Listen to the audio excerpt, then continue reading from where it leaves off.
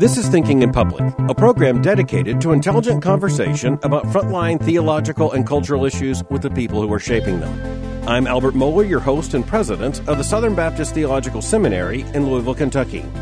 Dr. E. Fuller Torrey is a research psychiatrist specializing in schizophrenia and bipolar disorder. He is the executive director of the Stanley Medical Research Institute, the founder of the Treatment Advocacy Center, and a professor of psychiatry at the Uniformed Services University of the Health Sciences. He was educated at Princeton University, McGill University, and Stanford University School of Medicine. He is the author of over 20 books. His latest book is American Psychosis: How the Federal Government Destroyed the Mental Illness Treatment System. As he began that book, he wrote these words: "I don't know why other people write books, but for me, it is a selfish enterprise. I write to answer questions that are bothering me." It's a good thing that he wrote this book, and I'm glad to know that this question bothered him. I'm looking forward to this conversation with Dr. Torrey. Dr. Torrey, your book, American Psychosis: How the Federal Government Destroyed the Mental Illness Treatment System, is about more than that subtitle, but it begins with one of the most interesting stories from American history that points to the intersection of the personal and the political. You begin with the story of the Kennedy family. It does indeed, Dr. Mohler, and that's really the beginning of how things changed radically for the mentally ill in the United States. What the Kennedy family had is they had a daughter, Rosemary, who was mildly retarded at birth, almost certainly because her mother had been infected with the influenza virus. She was born in 1918 when it was going through Boston at the height of the and we know that can cause some mental retardation. However, Rosemary was not really bad off. She was able to function at a 4th or 5th grade level. However, when she got to be about age 20, she developed psychotic symptoms on top, what sounds like a form of schizophrenia. That also can be caused by the influenza virus during pregnancy on it. And that was a potential disaster for the family. First of all, in 1941, families did not admit that they had mentally ill people. It was terribly stigmatized. And secondly, they were a very politically ambitious family. The father was determined to get high national office for himself or other members of the family. And then the daughter, Rosemary, became progressively more psychotic and with major problems in her behavior. And there was really no medication available at that time, so the father, Joe Kennedy, had a lobotomy done on her. Lobotomy at that time was one of the only things that they did. It really is a desperation kind of treatment. And it turned out to be an utter disaster. It left Rosemary profoundly retarded and really functioning at a 3 or 4 year old level for the rest of her life on it. That was then when John Kennedy became president. That was then the impetus to do something for the mentally ill and mentally retarded in the United States, although publicly the family never said anything about it, of course. You know, one of the questions that came to my mind in reading your book, and by the way, it includes a chilling, absolutely chilling recounting of how the lobotomy was done. I had the question, is there a link between the lobotomy and her later development of mental illness or merely the mental incapacitation? Well, the mental illness came on, as it usually does, in the late teens or early 20s. And it was the mental illness that then forced the hand of her father that led to the lobotomy. But the mild mental retardation by itself would not have led, in fact, they would never have done a lobotomy on someone who was just mildly retarded. But people who had major behavioral problems and very psychotic, violent behavior and things like that, out of desperation at that time, they were doing lobotomies. And it's a very crude operation. It cuts part of the brain. And in some cases, it led to some decrease in violent behavior. But in this case, it was an utter disaster and just led to, she was almost a vegetable for the rest of her life. Well, that had profound impact on the Kennedy family, and that led, especially when John F. Kennedy was elected president of the United States, to an increased federal attention to the whole question of mental illness and mental retardation, and you tell that story extremely well, and I think it's a story that, given our current circumstances and controversies, desperately needs to be told. Draw us a line from Rosemary Kennedy to the federalization of mental illness and of mental retardation concerns in the late 50s and especially in the 1960s. That's absolutely right, and that was really the beginning of a shift of responsibility from the state governments to the federal government, a shift which in retrospect has been, I think, a major mistake on it. Up until that time, Dr. Moeller, the states were in charge of people with both mental retardation and mental illness. That's why we had the state mental hospitals, which were very widespread at that time. The federal government had never played much role in this at all on it, and it was John Kennedy who basically changed that and said, we will provide a federal program and basically take the responsibility away from the states. It was done with the best of intentions, as many federal policies are, but in retrospect, it was exactly the wrong thing to do. The federal government, I believe, personally does a few things well. It does some research well. It does wars well when it has to on it. But it doesn't do social services or medical services very well at all. And this has been really the origin of why we have the problems we have today, because of the federal involvement in taking over the services for the mentally ill. You know, when I saw your book and immediately knew I wanted to read it, again, the title's American Psychosis. The subtitle sounds perhaps to many people less interesting, and that is how the federal government destroyed the mental illness treatment system. But I want to tell our listeners, I think this book is profoundly important, and not only that, it is an incredibly riveting narrative, but because you're really telling us about how the best of political intentions led to some of the worst of personal disasters and to a pathological situation that we face right now. So I'm going to ask you to tell that story as you do in your book. If you were to rewind history to the midpoint of the 20th century, the states are responsible for mental health care. They may not be doing it elegantly, but the way it is assumed that it should be done is by institutionalizing those who have very significant mental health problems or mental illness. But by the time you get to the end of the 1960s, there is an entire pattern of changed ideas, of a federal assumption of authority, of a deinstitutionalization of mental health patients, and basically a problem of homelessness and crime that inevitably followed that.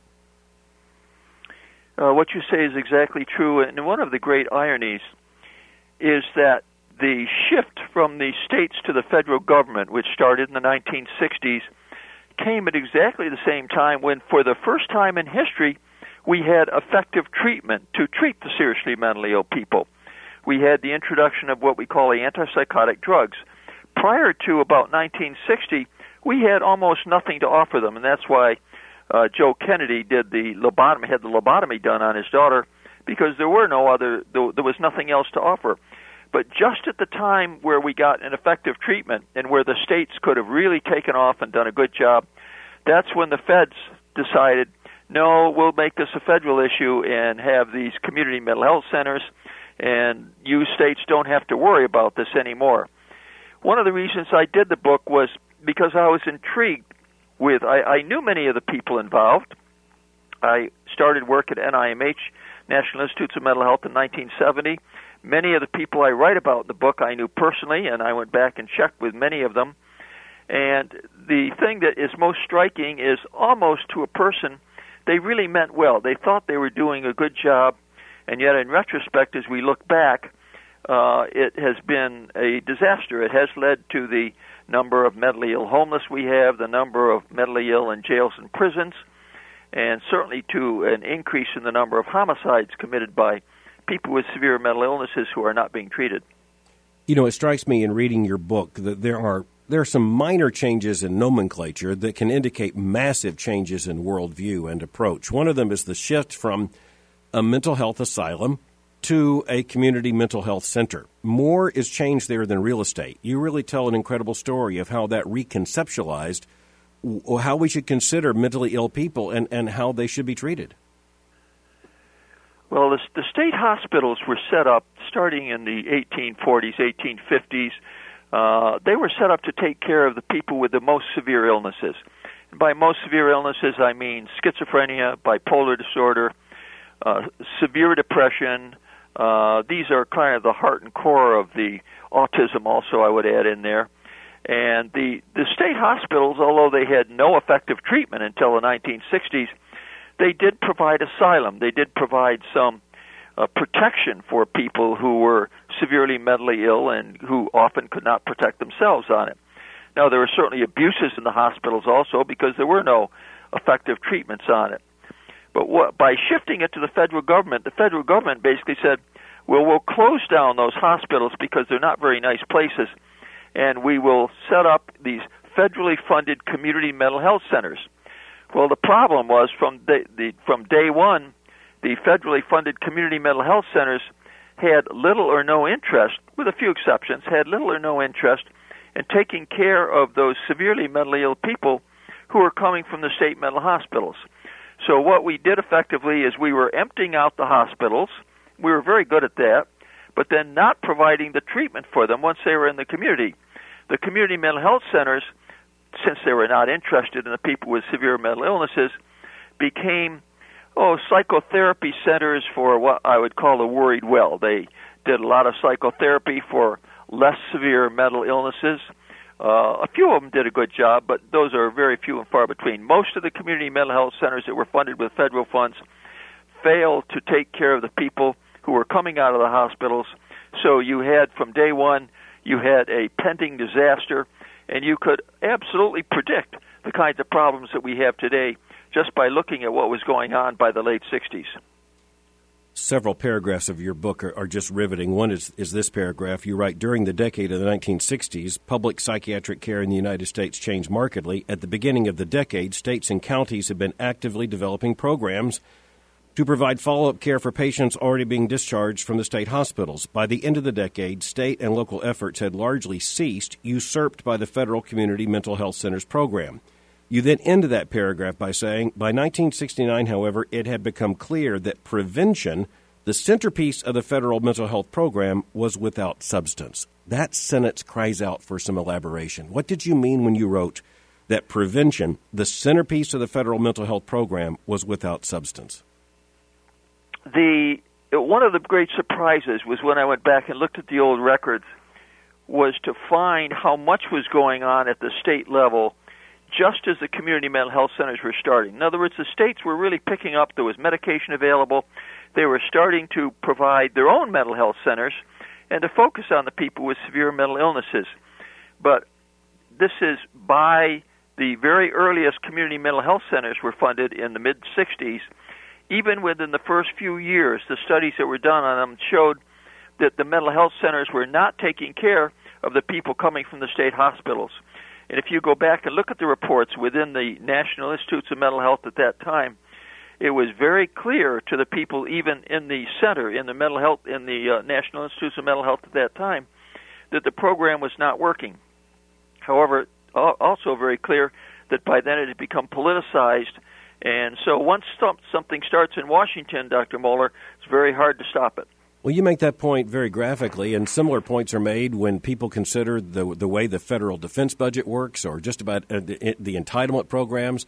When you start something, it becomes an industry with all kinds of, constellations of feeder organizations and all the rest, and all kinds of vested interests. And you mention financial incentives that basically became very perverse incentives in terms of the mental health picture. But in the same chapter in which you deal with that failure of prevention, you also go to something else, and I want to back up and say I really appreciate the way you stated that many of these things, though disastrous, were done with the best of intentions. So I want to grant sympathetically the best of intentions to all parties here, but that does lead me to a very hard question. Why did anyone, such as a series of federal judges and groups like the American Civil Liberties Union, why did they believe that people had basically a constitutional right to be mentally ill and to be deinstitutionalized regardless of the state of their illness? I think a lot of it was ignorance. A lot of it was a ideology. The ideology, remember, this is the era of the civil rights issue, the civil rights movement, and so the mentally ill, in a sense, became another group that needed to be freed. And this was done by people who had really no understanding of what was wrong with the mentally ill at all on it. These were people who had read Ken Kesey's One Flew Over the Cuckoo's Nest and thought that the people in the hospital really didn't have anything much wrong with them, that the evil psychiatrist had locked them up, and really all you needed to do was open up the doors and let them out, and they'd live happily ever after. Well, of course, we know now that's not true. We know these people have brain diseases, but the lawyers and the civil rights people who passed a lot of the legislation that has led to the release of the mentally ill people without any treatment really didn't understand any of this, and they had a political ideology that nobody should be forced to do anything, nobody should ever be held involuntarily in a hospital, and they thought that by freeing people, they were doing the society a favor. In retrospect, of course, we know how wrong they were.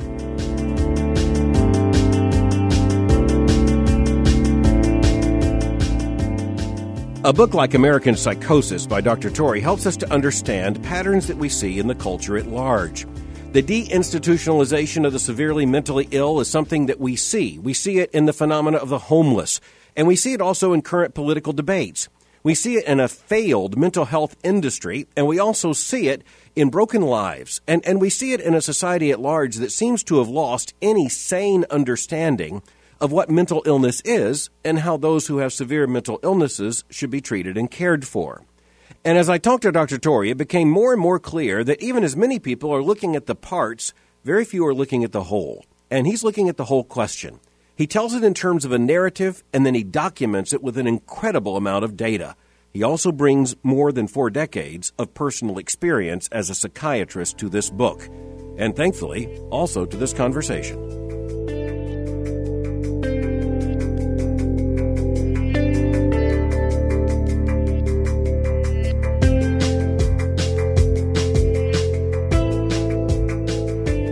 I think the most clarifying sentence in your entire book is found on page 148 when you write, "The freedom to be insane is a cruel hoax perpetuated on those who cannot think clearly by those who will not think clearly." That's exactly right. To have a severe mental illness, bipolar disorder, or schizophrenia is really a terrible thing. There's nothing nice about these diseases at all. They take over your mind. You're not able to think clearly. You hear voices. You have delusional thinking. That's really not any freedom at all. You're not free because you're constrained by a biological illness of your brain. Your brain is not working normally. And yet the civil libertarian, civil rights lawyers who insisted on just letting everybody out of the hospital without providing follow-up treatment for them really were doing, it was a cruel fate for many of these people, who many end up homeless on the streets. Many to this day, an increasing number, are in jails and prisons. So it is a cruel hoax. There's no question about that. Well, you talk about the people who still defend the right of homeless, mentally ill people to be free. You put quotation marks, ellipses around free, to live on the sidewalk, under a bridge, or in jail. What they don't realize, you write, is that most such people are not free. Rather, their actions are dictated by their delusions and auditory hallucinations, however irrational those may be. You cite psychiatrist Gary Meyer, who put it, quote, "When the personal freedom of the mentally ill is given priority over all other considerations, the tyranny of some will jeopardize the autonomy of all," end quote. Yeah, I thought that I thought his quote captured it very well. I volunteered for 16 years, from the early 80s till the late 90s, in the homeless shelters in Washington, twice a month, and took care of many, several hundred people with severe mental illnesses who were homeless. And I can tell you that the quality of life for someone who is severely mentally ill and living on the streets, both men and women, is really a living hell. They're victimized, having their money stolen, being raped. It's all very common, and as well as freezing to death and not getting medical care. The fact that we have tolerated this for so long, I think, is a real blot on our society and our failure to understand the fact that these people really need help. In your book, you talk about the reasons why we have arrived at this point, and you tell a story that we traced in the beginning but didn't follow through. If you can quickly summarize, how did we get from the 1960s to the second decade of the 21st century. A lot took place, and a lot of it was sheerly political, but political with a lot of psychiatric and worldview implications. Well, like everything in Washington, Dr. Mohler, it becomes political very quickly. And the Community Mental Health Center program became an icon for the Kennedy years, and especially then after Kennedy was assassinated, it was associated with him. And so to be against community mental health centers was somehow to be against Kennedy, to be against Democrats, and only those mean Republicans would try and say that this program wasn't working. And so when I was in NIMH, when I first came there in 1970, it was very, very clear by then that the whole thing had developed into a Republican-Democrat standoff.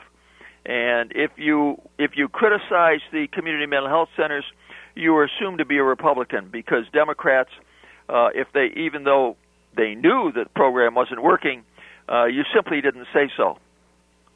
And by the time you arrive at the beginning of the 21st century, it's not working. Virtually everyone knows it's not working, and yet no one seems to have the political or, for that matter, the psychiatric will to solve the problem. You don't end your book without suggesting what would make the situation far better. Walk us through what you would have us now to do.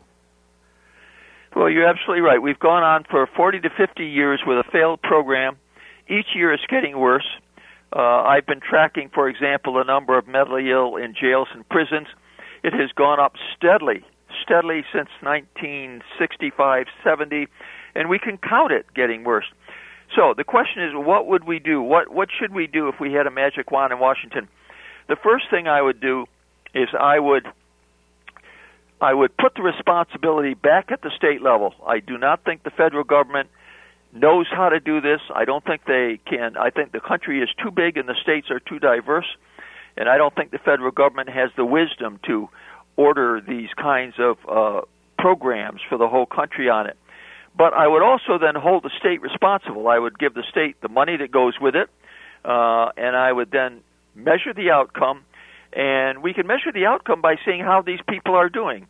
How many are homeless? How many are in jails and prison? How many are living reasonably good lives? How many are working part-time?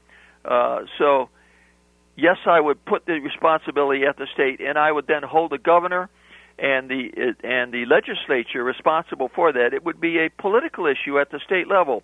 So when someone is running for governor, not only would their education policy be very clear, but their policy of what you do with a severely mentally ill would be very clear also, and that would be for public discussion. I think that's the first and most important thing. The second thing is we clearly need leadership. We've had virtually no leadership on this at all, either at the federal or the state level, and I can say this is an equal opportunity political disaster. We've had 5 Democrat and 5 Republican presidents during this period. Not a single one of them has really understood the problem. Carter made one effort, and the first Ford made one effort on it, but they didn't really understand the problem and didn't improve it at all. The first person who has really shown some leadership emerged this year in Congress, Republican Congressman Tim Murphy from Pennsylvania. He has introduced some legislation last year, which is the first federal effort that I have seen to start to shift things and to put the responsibility back where it belongs. But so far we're simply going downhill. We've been going downhill, and until there's more awareness among the public of what is needed, I don't think things are going to get better. I was really interested to read in your book some explanations that clarified our current situation in terms of how things became what they are now.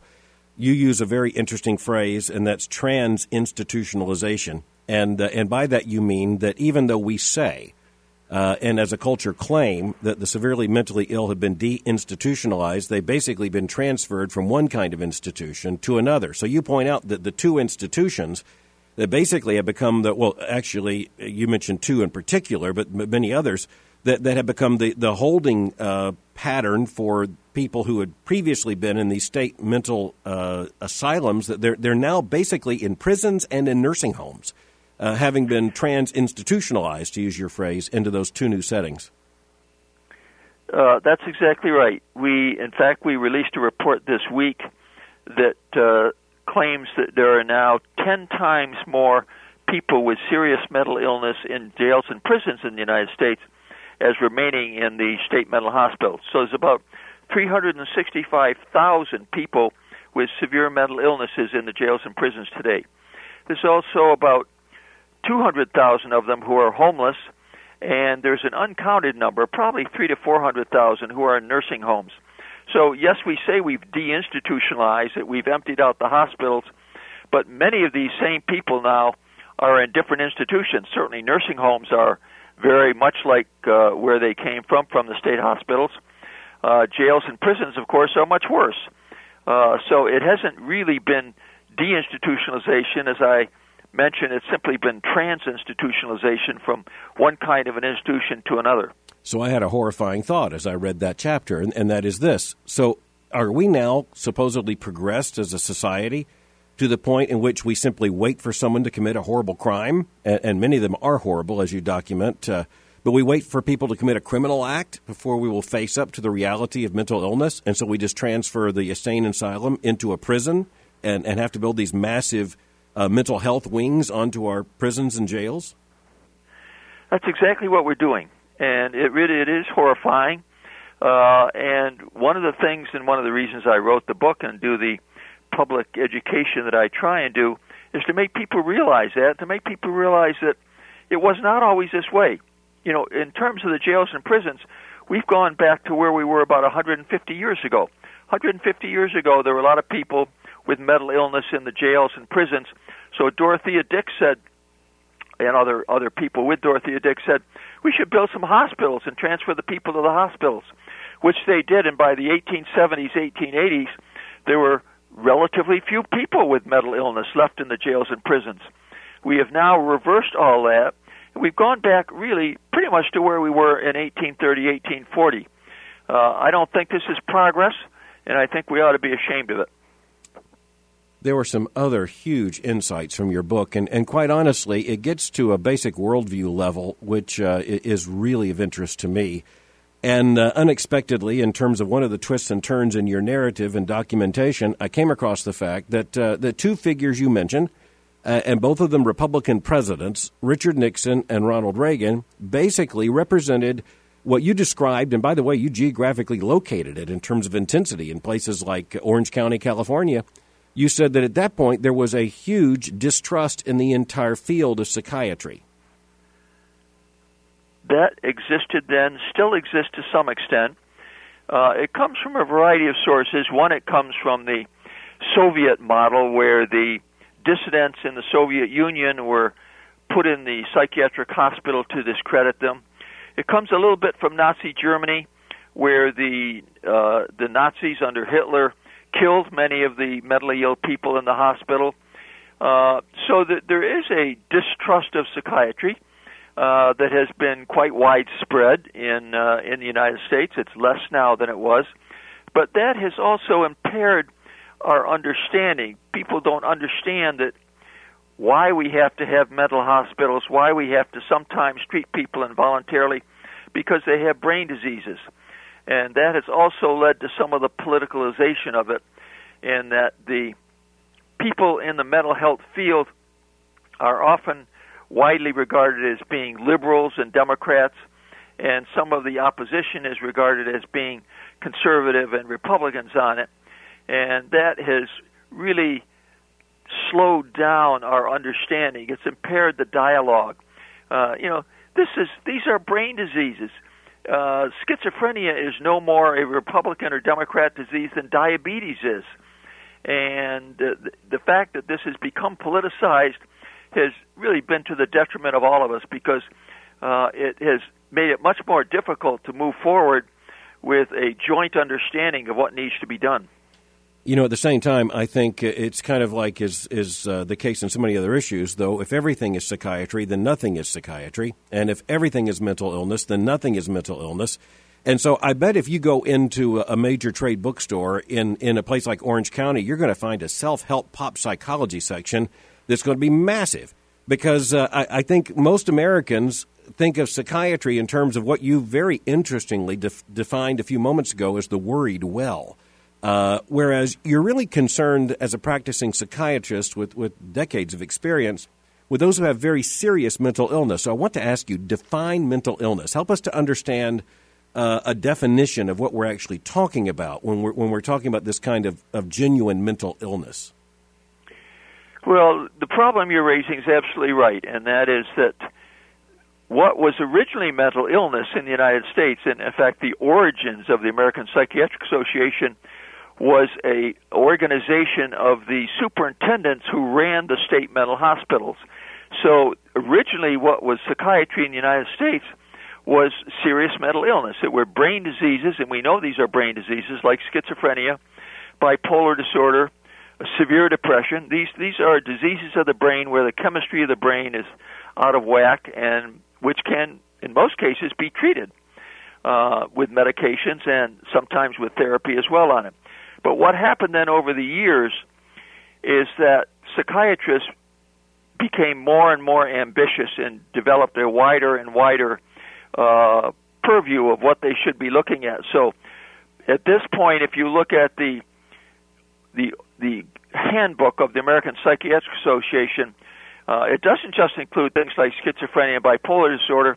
It includes all kinds of human behavior, most of which I personally don't regard as a disease. I regard as behavior or unpleasant behavior, but not diseases. So the whole thing becomes a big mishmash of not only brain diseases, but mixed in with all kinds of human behaviors.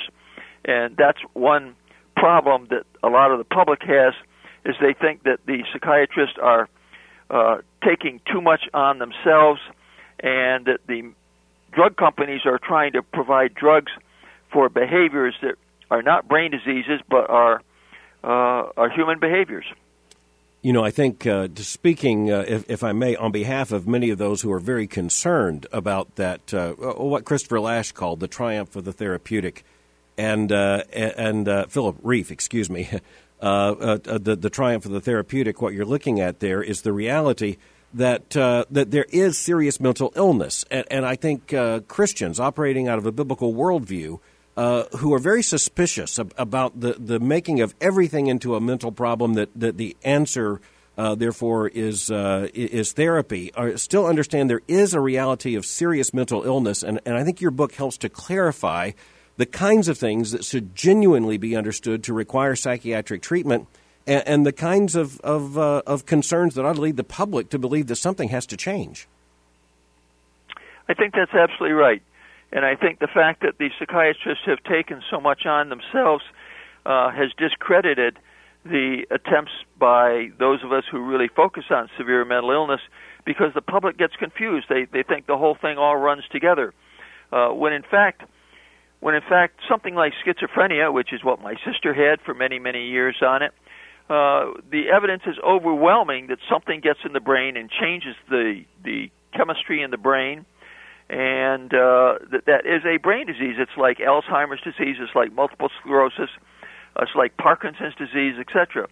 But that's quite different from somebody who's going through a mild depression or anxiety, which are normal human behaviors and not real brain diseases on it. But the way psychiatry is organized, the whole thing becomes mixed together, and it makes it difficult for the public to understand that some of these really are brain diseases and really need to be treated like any other brain disease is treated. You end your book citing a book written in 1947, Frank Wright. The book was Out of Sight, Out of Mind. The book stated, "Throughout history, the problem of the mentally ill has been dodged. We have continually avoided mental patients. We've segregated them, ostracized them, turned our backs on them, tried to forget them. We have allowed intolerable conditions to exist for the mentally ill through our ignorance and indifference. We can no longer afford to disregard their needs, to turn a deaf ear to their call for help. We must come face to face with the facts." You then end with the question, isn't it time to finally do so? Do you think the nation has this as a major concern in the present that could actually lead to change? I'd like to think we're moving in the right direction, Dr. Moeller, on it. I've been watching this for longer than I want to remember, but I'm encouraged that within the last 2-3 years, especially following some of these major shootings like Newtown and Aurora and Tucson. The general public now seems to realize that there is something seriously wrong, that we have untreated mentally ill people who are committing horrific acts, and that whatever we're doing is not working very well. That's different from 5-10 years ago, and certainly from 20 years ago, where I don't think the general public really had the understanding that things are not going well. In addition, I'm encouraged, as I mentioned earlier, by the legislation that Representative Murphy has introduced in Congress. I am encouraged to see a member of Congress step forward and say, this system is a mess. The way we're treating the mentally ill is a mess. We need to do it better. This is something we haven't seen before. At least I haven't seen in the 45 years I've been in Washington. And that gives me some hope that things may change before too many years. The book is American Psychosis, How the Federal Government Destroyed the Mental Illness Treatment System. The author is Dr. E. Fuller Torrey. Dr. Torrey, thank you for joining me for Thinking in Public. My great pleasure, Dr. Moeller. Thank you for having me.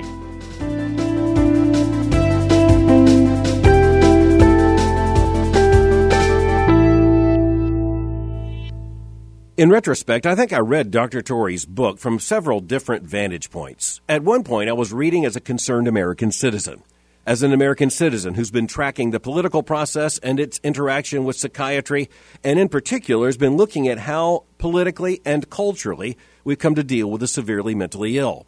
I also, however, read the book as someone who has a deep worldview interest in what's going on in this country and what lies behind and beneath the political and psychiatric considerations that tend to dominate the headlines.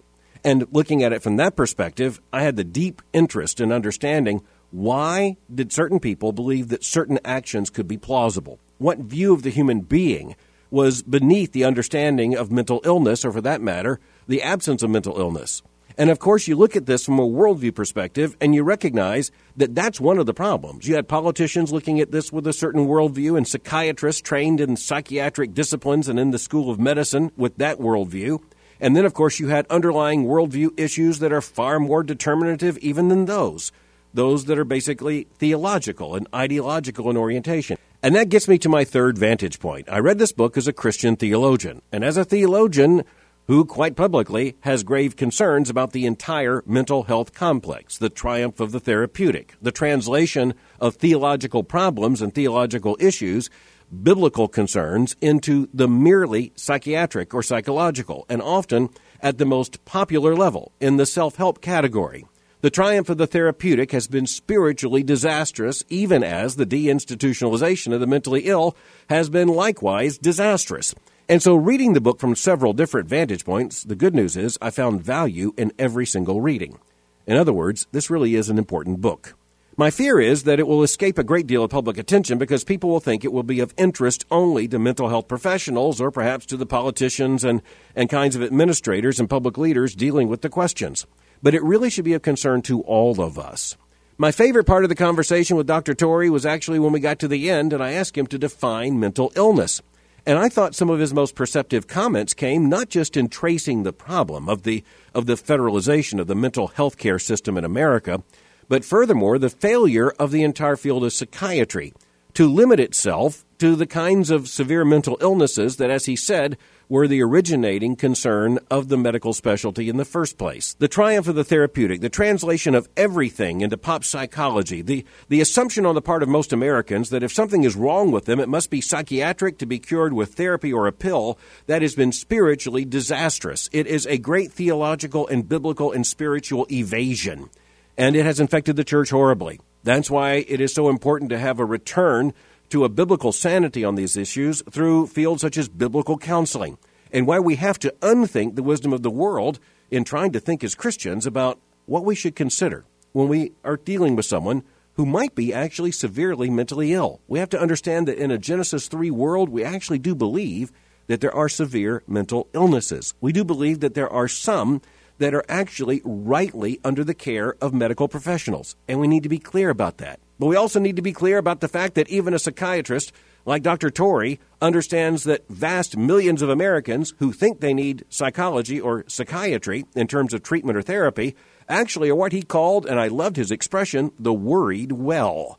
These worried well have no symptoms of any kind of major psychiatric illness, and yet we are selling pills and therapies by the millions of pills and the millions of hours of therapy, and we're telling them you can find salvation in therapy or in a pill. And the reality is that both of those are horrible lies. That's why as Christians read this book, we are looking at it from that third vantage point, the vantage point of the Christian biblical worldview, and there is much to be gained here. There's a great deal of evidence about what it means to look at society's rather inept, although, as Dr. Torrey said very clearly, often well-intended efforts to deal with many among us who desperately need help. He also deals with something in this book that Christians need to face very clearly, and that is the fact that there is a sinful stigma on so many mental illnesses and those who genuinely need help. And the sinfulness isn't upon those who need help. The sinfulness is upon those who will refuse to look at it for what it is, and furthermore find embarrassment in dealing with this as an issue. These are not just people who had been formerly locked up in insane asylums and psychiatric hospitals. These are people we knew as brothers and sisters, cousins and aunts and uncles, mothers and fathers, as fellow members of churches, as those within our neighborhoods, those who deserved our care and concern, not our scorn and disinterest. Finally, it was also really interesting to read how Dr. Torrey organized this book, beginning with the personal tragedy in the Kennedy family, and suggesting that it was guilt that motivated that family, the guilt over the treatment of their daughter and sister Rosemary, that led that family to want to do something when it came to mental illness. And yet, as he makes very clear in this book, doing something in some cases is worse than doing nothing. But he doesn't actually argue that nothing should have been done. He just argues that something better than what happened should have happened, and what's better than what happened can happen now. And as we look at this book and as we consider these issues, Christians need to come face to face with the realities that he discusses in this book and understand that we, too, committed to human flourishing, as we come to understand that every single human being isn't merely psychiatrically healthy or unhealthy, but an individual made in God's image. That changes our perspective infinitely, and it also makes the importance of a book like this even more clear, and the conversation we just had even more valuable. And for that, I'm very grateful. Again, many thanks to my guest, Dr. Fuller Torrey, for thinking with me today. Before I close, I want to invite you to join us on the campus of the Southern Baptist Theological Seminary on June 23 through 26 or June 30 through July 3 for the 2014 D3 Youth Conference. It's designed to develop students' understanding of leadership, worldview, and missions. D3 will set the foundations for discipleship and will forge friendships with like-minded young Christians. For more information, go to events.sbts.edu. Thank you for joining me for Thinking in Public. Until next time, keep thinking. I'm Albert Mohler.